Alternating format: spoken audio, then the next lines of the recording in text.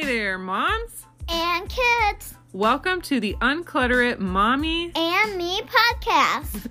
Every other week, we will discuss simple solutions for getting different aspects of your home and life organized. And when we're not talking about organization, we will bring you bi-weekly episodes just for your kids. That's right. In order to practice those organizing tips you learn here, you can pop on every other episode where we will entertain your kiddos with fun facts, jokes, and maybe even sneak in a few subliminal kid-related organizational messages while you get to work. So let's get organized and have a little fun while we do it. Let's get organized! This week, I want to talk to you about the year I spent purging half of my things and starting over. Now, you don't have to wait for major catastrophes like I did to start taking control of your life. You can start today, and maybe my story will inspire you to start.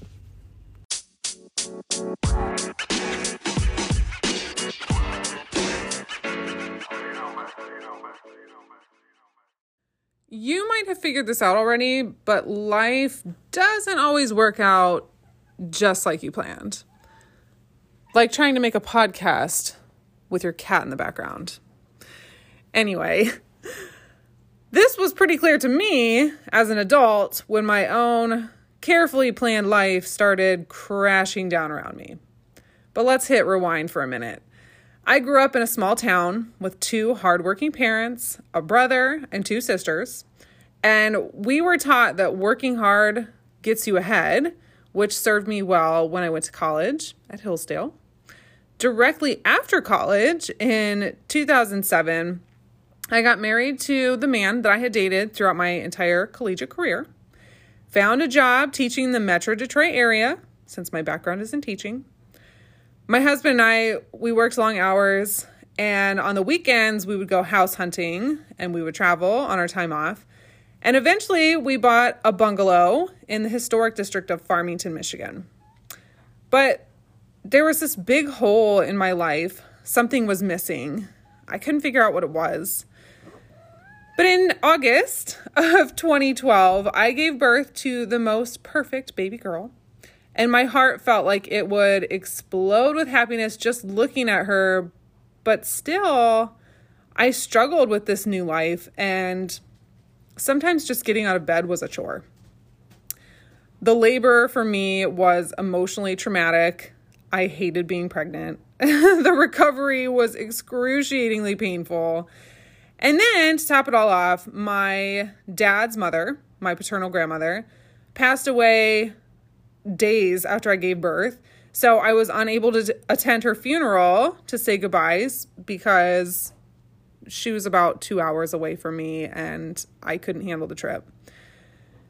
Even though I love this new baby so much, I just wanted to run away from it all. That year also exposed cracks in my marriage that, honestly, I already knew were there all along, but I just ignored them because that's not what I had planned.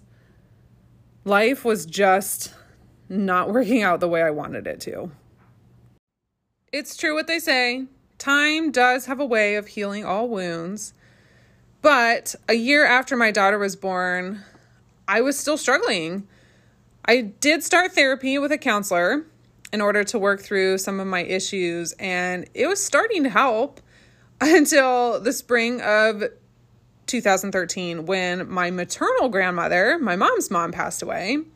She was a big inspiration to me, and this was a huge blow to the fragile world that I was trying to piece back together.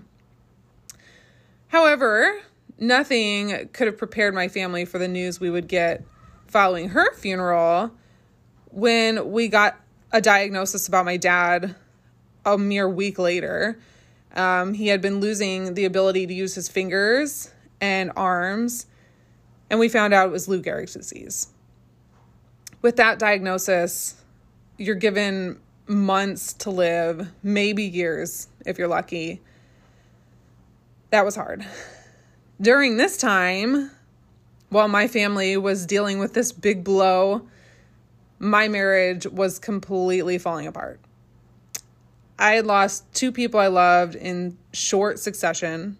I had this new infant struggling with life, struggling to understand why my dad was now destined to die. And now I had a broken marriage and no way to save this safe haven that I had created. And now there was just this new painful normal. Nothing was going like I planned. It was time for some life-altering changes. My husband and I got divorced.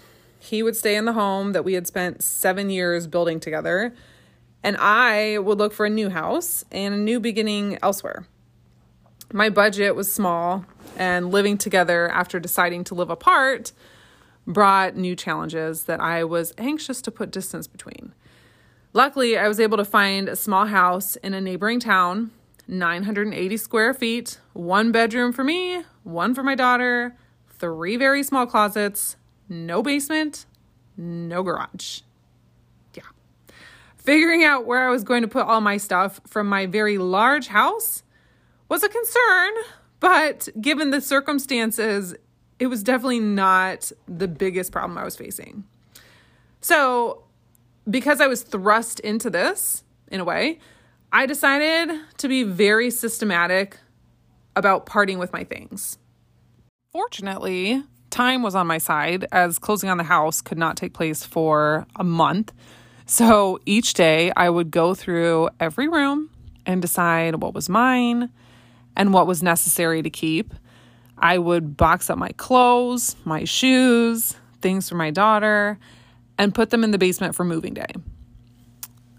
Since I was in the house for a month before I could move out, I repaired minor issues around the home. I was the handy one in the relationship, patched small holes in the walls where I had removed artwork, touched up paint that had been scraped where furniture had been moved. And with my tiny budget, I went shopping for a cheap set of dishes, silverware, a toaster for when I'd be able to move into my new home. I went through all of my holiday bins and boxed up only the most important and precious items. And then I took all the rest of them and laid them out in the parlor, the front room of my home. And I invited all of my friends and neighbors to come over and pick through the items that my husband did not want and I wouldn't have room for. And the rest got donated. I didn't know it at the time, but I was slowly saying goodbye to my old house, my old stuff, and my old life. Now, my new house was less than half the size of my old home.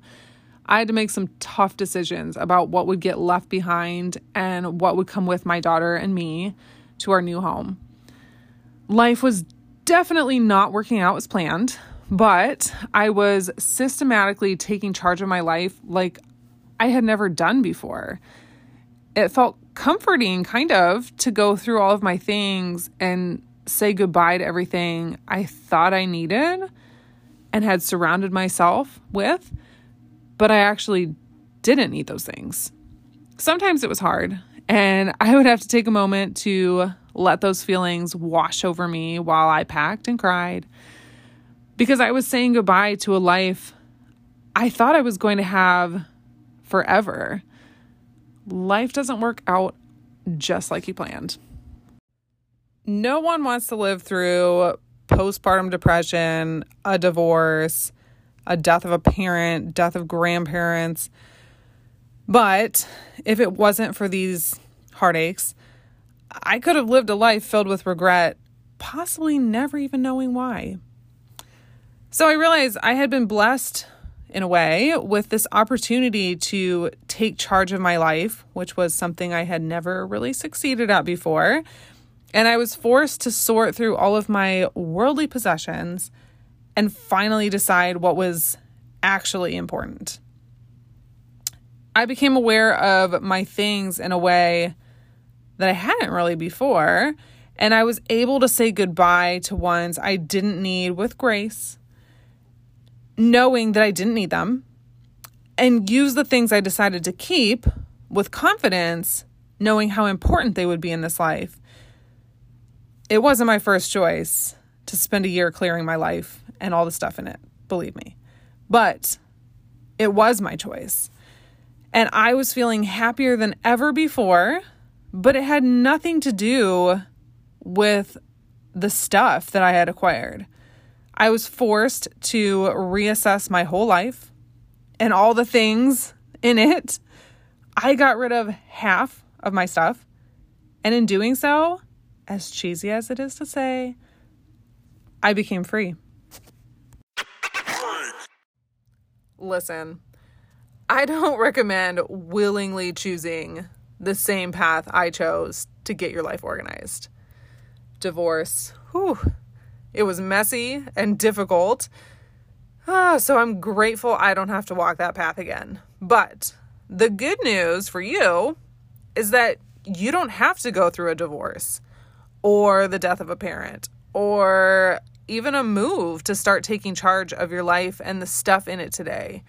You can make that decision to sort through your things and decide what's really important to you today. Maybe, like me, you'll realize that all the physical things you own are weighing you down and causing you unhappiness. It might be time for you to say goodbye to the things that are holding you back. Don't wait for a major life catastrophe to start making decisions now. Start your year to clear today, whether you be listening to this at the end of February, at the beginning of March, in the middle of the summer. Start today and feel that freedom of letting go.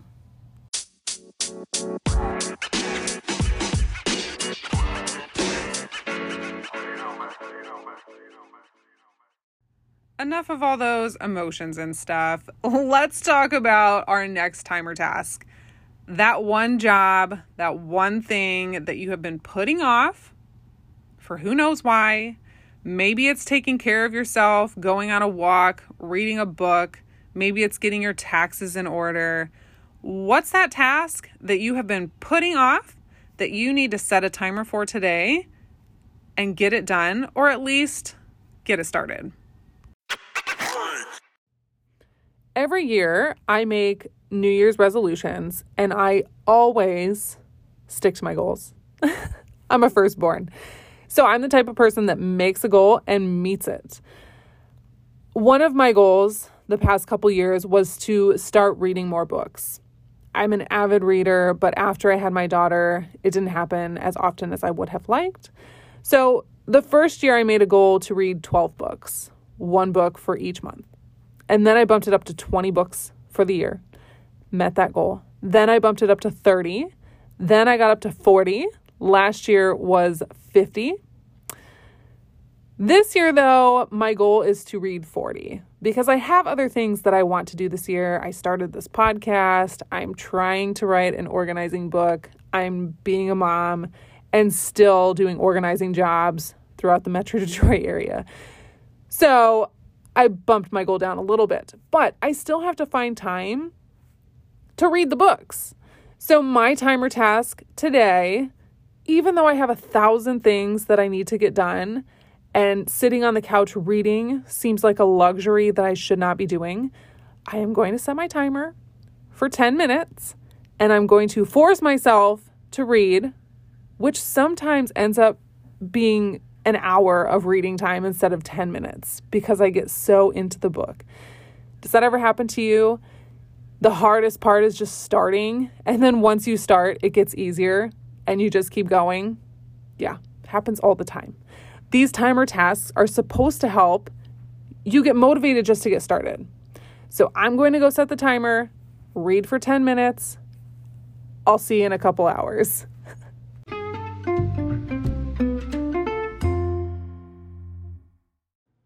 That's all for this week. Hopefully my mess of a life, my story today will help you have the courage to start going through your own things. And maybe you have your own year to clear. You spend a year getting rid of what no longer serves you so that you can live a happier, healthier life not weighed down by stuff.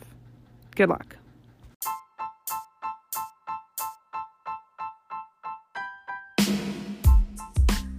Well, thanks for joining us this week on the Unclutter It Mommy and Me podcast.